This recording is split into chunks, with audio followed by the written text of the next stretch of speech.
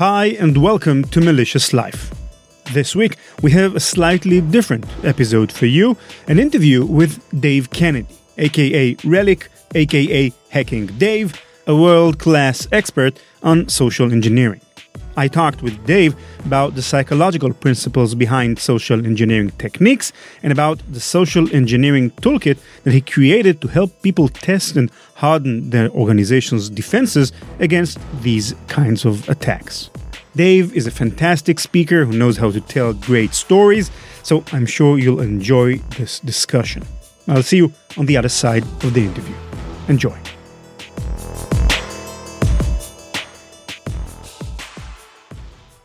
Hello and welcome to Malicious Life. Today we have Dave Kennedy as a guest.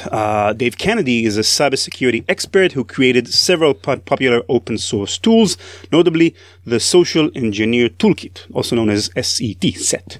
He is also one of the founding members of the Penetration Testing Execution Standard, PTES, the industry-leading standard and guidelines on penetration tests.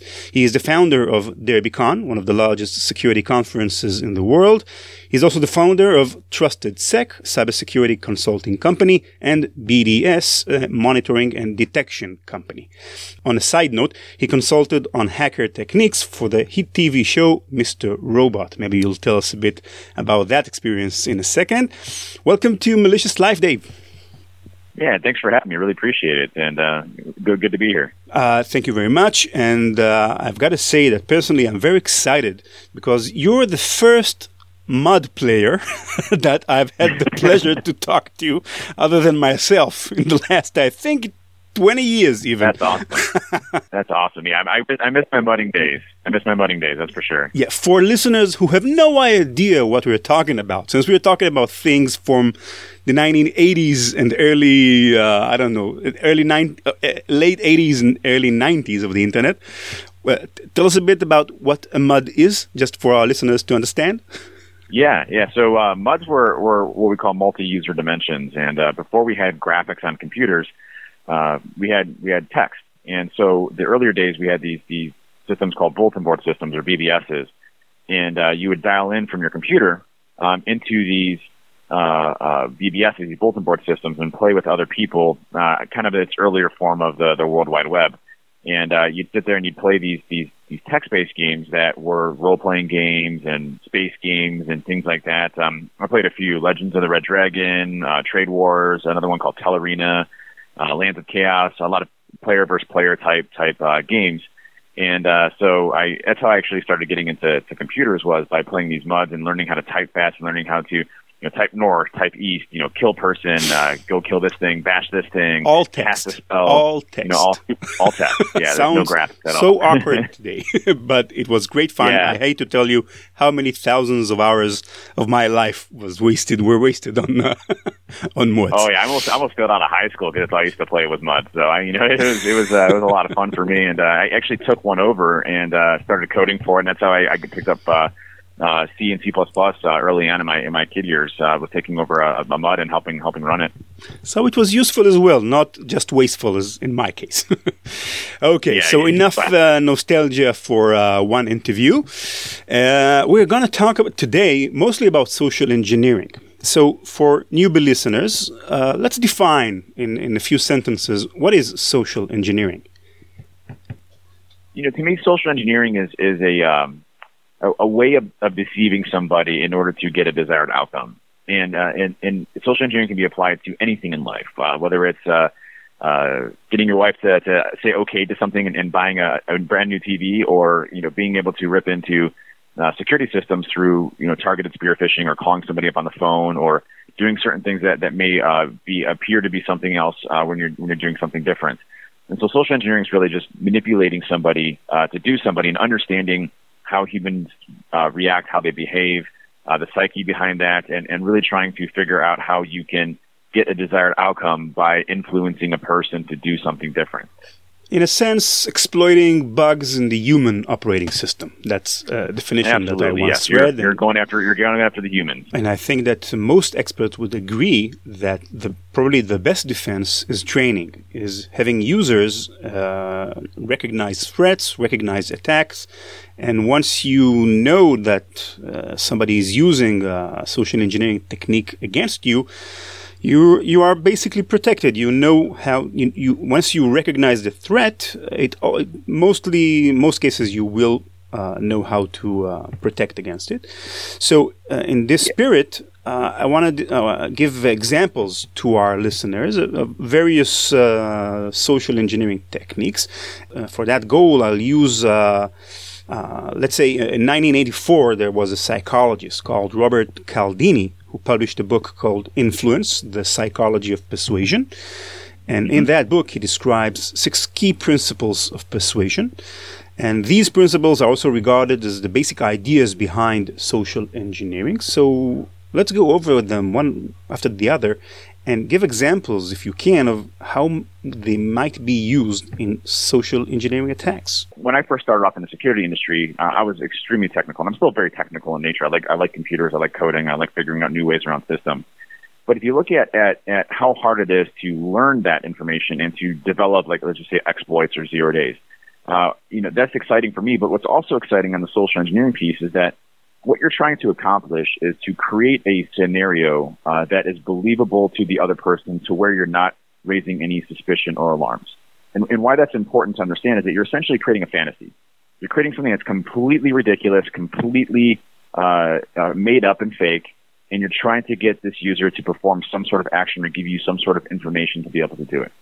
And so I'll give you an example of both success and fails. One of our consultants, Larry Spahn, great consultant, one of the best red teamers and pen testers on our team, runs our whole force practice. He is fantastic at hacking into systems, but he's really bad at social engineering. And it is an art. You have to have confidence. You don't want to trip anybody up. You want to sound like you're helping them out. You don't want to be mean. There's a bit of acting in social engineering. Exactly right. You're an actor. You're an actor, and you might have a good movie career too. You never know. But Larry was on an engagement, and it was for this retail store. And so I gave Larry we found somebody that was their head of IT network engineering, and we spoofed their phone number coming from their corporate offices to one of these retail stores. And this is like a retail store you can go into a mall, and you can walk into the mall and basically go into these stores. And we said, hey, we're going to be having somebody from corporate come over, and we're going to be the whole pretext of the attack that we were going to leverage was, hey, we're going to be having somebody come over and upgrade your infrastructure there to get faster internet and new devices and things like that. So just escort these people to the back and give them access to the server room that's back there and the point of sale systems, and they're going to be doing all these upgrades. And so this is the whole pretext. I laid it out for Larry for his first social engineering engagement. And so I mapped everything out. I got the person's name. I had him spoofing. Right before Larry starts to get on the phone, you can see he's like sweating. His face is all red. He's super scared. And he gets on the phone, and it's a train wreck, right? He sounds so bad. He sounds so nervous. He sounds like he can't communicate to somebody, and he's throwing up red alarms everywhere. But the funny part is it still worked.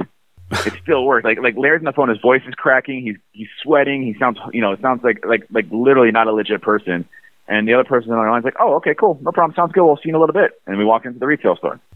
And we got access to the back and everything else they were able to do. So sometimes it's really easy.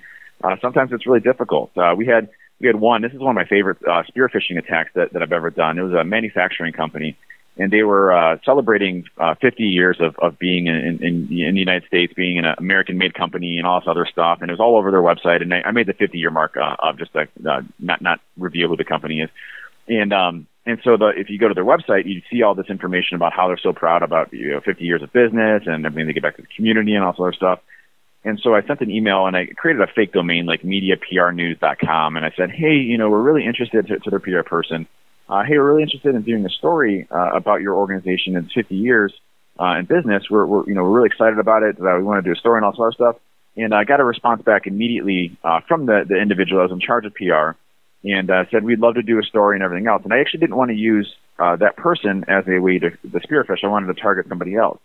And so what I got from just an email was how the email's set up, their colors, their fonts, their confidentiality information at the bottom, how to structure an email that makes it look legit within inside this organization.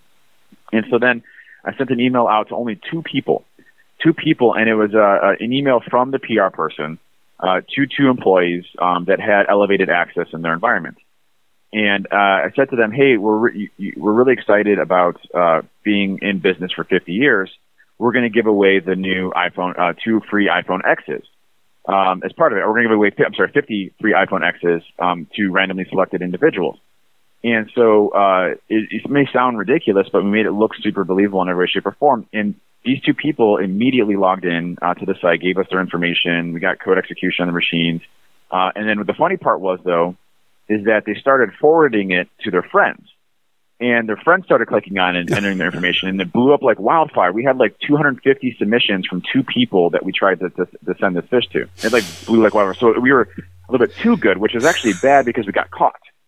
And so they shut us down. They stopped all of our, they made everybody reset their passwords. Well, the funny part was that the next day when all this happened, we got an email from an individual saying, you know, because when you went to the site, it would say, this has been blocked. There's been viruses on this website. This is malicious. I mean, somebody email us because they didn't block the actual email domain and said, my stupid IT people blocked the domain. Is there any way I can still get my free iPhone? Oh, man. And literally we just directed them to a new site. You know? So, well, you're good. The fish come to the spear. Yeah. Actually, it's amazing the stuff you run into. Let's say that I got the story correct. I mean, you sent the email as if it's coming from the company's own PR guy, right? Correct. So this is an example, if I get it correctly, of one of the key basic 6 ideas of persuasion that I described earlier, which is authority. Authority is a very big persuasion point. There's a lot of times where I'll be walking into a building, and what I'll do is if the let's just say the business attire there is like casual or business casual, a lot of times I'll dress up in a full suit. And I'll pretend I'm on the cell phone to be important and then just piggyback into the organization. People looking at you, like, well, hey, he's supposed to badge in, but he looks like he's important. So I'm not going to say anything and just let it go because he looks like he's important. That could be used in a lot of different scenarios where, you know, you're a position of authority that people will not question you as much as if you were, you know, somebody not of authority. So it really does play a big difference on the roles that you play, the actor that you're being. And the type of things you've done. I mean, we've done everything from dressing up as utility companies and performing, you know, assessments on the site itself or electrical problems or things like that to actually dressing up as like full doctors and getting into operating rooms. There's a lot of different scenarios that you can play depending on the type of attack that you're performing. Same thing, I guess, if you're masquerading as an IT guy and saying something like, go to this and that website or whatever. Over the phone, it's rather easy to use that authority if you manage to persuade the other side. Yeah, roles like HR benefits, you know, sales, specific invoice, or one of my favorite ones I did live on CNN.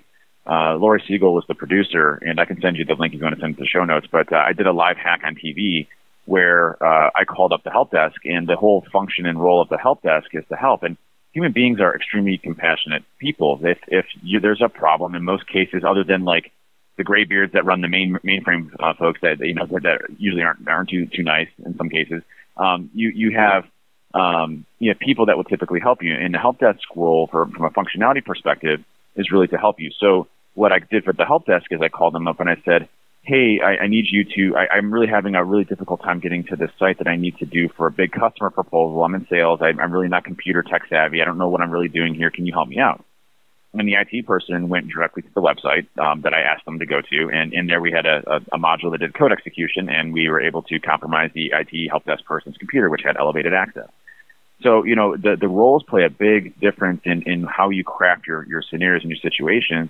And it really depends on what you're trying to emulate. And that's the fun part about this industry and social engineering in general is that you're essentially creating 0 days for human beings. You're creating a way to create a fantasy that you have to act on and ways to make it look believable that help you get to the goal that you want to go to. And whether that's dressing up as a utility person or a doctor or sending an email or calling somebody up on the phone, it really, the believability factor is people's willingness to help, authority, and and the way to influence folks. I'm sure many of our listeners are now running through their heads different scenarios in which they were present and thinking about how easy it is to fall for this technique. I mean, it's so natural to fall for these kinds of stuff. So knowing them is very, very important. How about the key idea of reciprocity? Ask a favor and return a favor as a way to persuade someone to help you. You're doing something for him, and he's doing something for you, as a social engineering technique. So reciprocal, ways of communication for benefits, right? Exactly. And so, for us in social engineering specifically, that is very desirable. Like if you can perform an action and you get rewards for those. What's interesting is like gift cards are a great example. You can, if you fill out this survey, you'll get a $5 gift card to Starbucks. Now, what we found with gift cards specifically is we'll actually give real gift cards when we're doing social engineering. We'll give them real $5 or $10 gift cards when they fill out these surveys for us, because it entices an action to actively go and do. And we found though that you can't like make up like large numbers, like, hey, we'll give you $100 because that's super suspicious. Your company is going to give you $100 to go fill out a survey. Mm-hmm. So $5 or something like that is usually something that will entice people to go and do something. But things that you can exchange with or communicate with in a way that is mutually beneficial to them. Like if you're in a position of power, if you're pretending to be in a position of power, ways of rewarding that person, like, oh, thanks so much. I'm gonna make sure that so-and-so in your management chain gets a heads up of this. Nice job. Ways that you can benefit people are very, very beneficial to social engineering for sure. Yeah, how about scarcity, limited time offers and such? That's a very powerful drive for social engineering, right? Yeah, so limited times are so one thing that we try to do very heavily is create a sense of urgency. And urgency is important because we don't want to sit there for 6 months waiting for somebody to click something. So things that might be like, hey, if you don't fill this specific privacy policy out, within 24 hours, your healthcare is going to have some issues, and you may be, it may lapse, and you have to re-roll into our program and things like that. Anything that you can do to create a sense of urgency will ultimately help you out. Like I know some of the earlier techniques were like, hey, your computer, we're seeing some suspicious activity from your computer. Can we hop in and give us some information about the system itself? Those types of things. But anything that you can do to create a sense of urgency on an individual to take an action so that they don't forget is important. There's also timing as well. In the morning is a great time so that when they wake up, they are going through their emails. You can hit them in that early stage or after lunch before they're about to leave and check their last set of emails. There's timing that's involved. There's urgency that needs to be created. A lot of those can really play into your success factors when it comes to social engineering. I think that if you notice as a victim, if you notice urgency, that definitely should ring a bell. I mean, that's a very good mark that you're being attacked. Personally, the only time I almost fell for a phishing attack was when I got a link pretending to be a mail from Amazon saying something like your account has been breached or something like that. If you approve the account or something like that within half an hour from this mail or something, everything will be reset or something. And when you have like only half an hour and you received that email like 20 minutes ago, you don't have that much time to check and see that everything's fine. So if there's urgency involved, be extra cautious, let's say. Yeah, urgency is a very clear indicator that something is going on, that something is an issue. Your HR folks aren't going to send you a message for urgency saying your benefits are going to expire within a day. And if they do, you contact them directly. If you haven't seen any previous notifications of things, those are also key signs. It's important to understand that one of the biggest tools that we have in social engineering is that urgency piece. And if you can just take a step back and say, man, this doesn't seem right.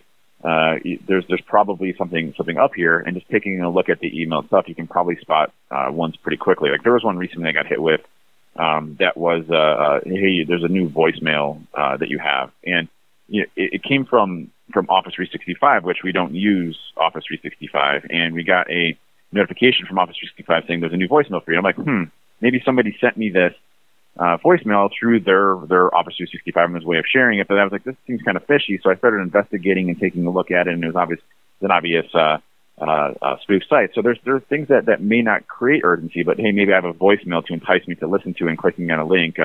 Those types of things can have a big impact as well. But urgency is almost typically the biggest way for us as attackers to get somebody to click on something or to give us information.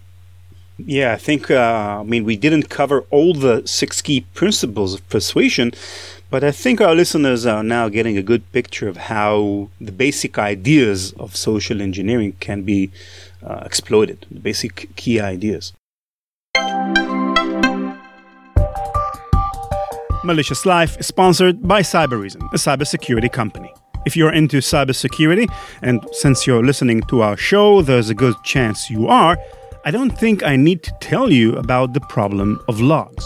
We've all had that experience. Something's off in the network. Perhaps something malicious is going on, so you grab the logs and start browsing around for signs of foul play. But even a 1 megabyte log file is roughly 500 pages of text, or a good-sized book.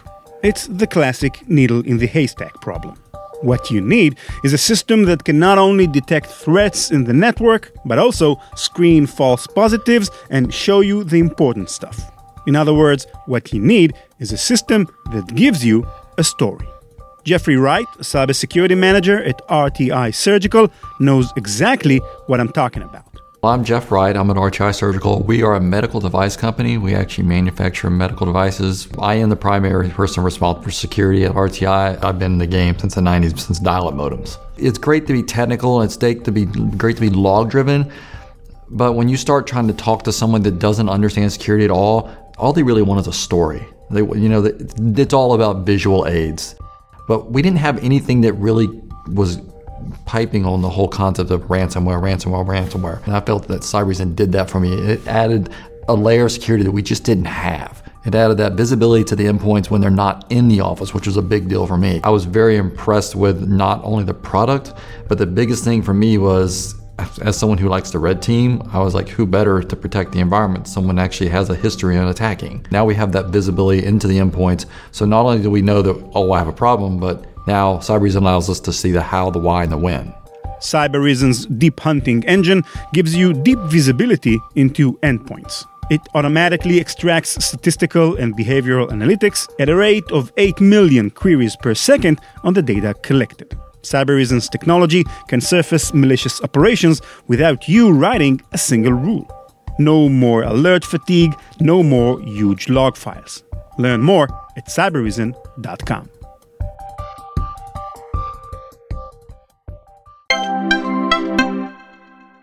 And there's a notion that women are better than men at social engineering. Is that right?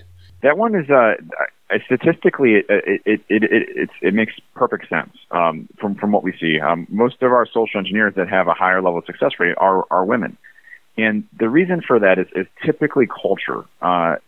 It's usually women have much more of a trusting model than men. Now, that doesn't mean that it's the same across the board. Like, we have things that accents can play a big role. Like Southern accents here in the United States typically have a higher probability of success when it comes to social engineering because the South, friendly, open, kind, is usually what you find, versus like New York, which is like, short and terse and kind of, not mean, but just more of a business-centric, fast-moving type of society.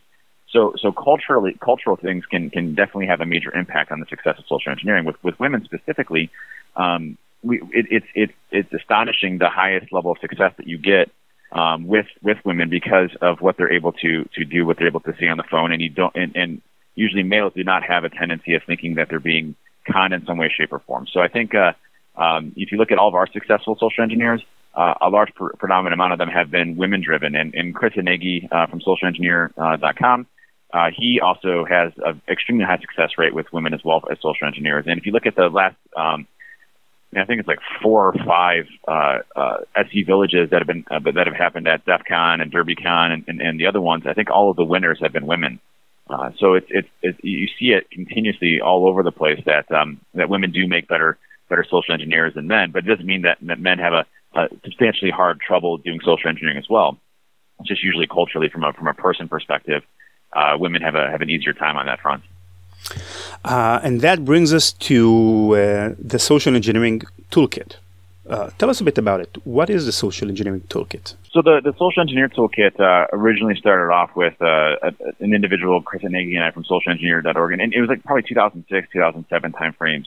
And social engineering really wasn't being used much at all in technology. And if you look at what Kevin Mitnick in the 90s was able to accomplish with social engineering and technology, it was a major threat, and it was something that we saw starting to go heavily increasing. So Chris and I really decided to try to bring a lot of awareness around social engineering. And Chris was really the starting point of the social engineer framework and the podcast and everything else. And I started writing the social engineer toolkit. And really the intent of the social engineer toolkit, and it's definitely morphed and expanded over years, was to bring awareness around social engineering and allow people to develop social engineering attacks to test their effectiveness in their corporations from a free tool that could allow you to very quickly stand up social engineering attacks to test how well you do against them. Give us an example of what someone can do with the toolkit. Yeah, so you can go into one of the attack vectors and you can clone any website you want to, and let's just say you want to clone a Facebook site. You can clone a Facebook site and try to harvest their credentials when they go to log in. It sets up everything for you, the web servers, everything that you need to do to go and do it. So it'll harvest credentials. You can send emails that have attachments that are malicious that give you code execution like macros and things like that. It does PowerShell injection techniques that circumvent most detection criteria, so it gets around a lot of the detection pieces that are out there. There's a few other attacks like launching code from a Java applet, launching code from an HDA attack. There's a number of different attacks in there that allow you to try to coax individuals into going to your stuff. But you still have to build the pretext or the attack that you have to do, like your scenario, your fantasy that you're doing. But the social engineer toolkit sets up all of the technological components that you need to be successful to deliver that. And so it's a framework that allows you to create these tests very quickly and go and attack an organization to see how effective they are. And it's free to use. It's absolutely free. It's all open source and free. If you ever want to go through my code, it's probably horrible, but it works. You're more than welcome to go through and use it. But it's all free. I've dedicated probably 7 years or 8 years to the social engineer toolkit, if not more. And it's I think at this point, we're at like 50,000 lines of code and some other stuff. But it has a number of different attack portions in it. You can develop devices that like what's called a Tinsy device, where you can implant it into keyboards, and so if you ship somebody a keyboard out, it'll harvest their credentials and steal their username and password from their keyboard. I mean, there's so many different things that you can do inside the social engineer toolkit to help you be successful in your attack. Did people send you stories about how they used the toolkit in successful operations? Yeah, definitely. We get success stories all the time on the social engineer toolkit and how they leverage it in their company and what they're going and using it for. It's been used in a lot of different things. In fact, it was actually used on the Mr. Robot TV show a couple of times as well. So it's an exploitation framework. A lot of people use it. A lot of corporations use it to test how well they do. Penetration testers use it. It's something that it's been a fun project that I continuously work on amongst other projects, but the social engineer toolkit is probably my favorite. And now you've got to tell us about Mr. Robot and how you became an advisor at that show. Yeah, well, so it's interesting. Mr. Robot employs a lot of hackers to help out with the TV show itself. So there's a number of folks that contribute to making Mr. Robot a success. And so what was funny is like the very first season, before it had even come out, there was an email that we got in that basically said like, hey, we're doing this new TV show about hackers. Can we use some of your information, like your tools? Can we use some of your stuff? And what can we do to get help, on the show to portray hackers? And so we signed off some waivers so they could use the social engineer toolkit and stuff like that. And I was working with one of the early tech folks, and one of the co-producers, his name is, Sam Esmail is the main producer, but Cor O'Donnell is the secondary producer, the technical person, and then there's a few folks kind of advising on the show then. And so they kind of came to me with a few different skits. Like there was one, if you're familiar with Mr. Robots, and in season 1, there was during around the same time, they tried to use live events, and the Ashley Madison adult site got hacked at that time.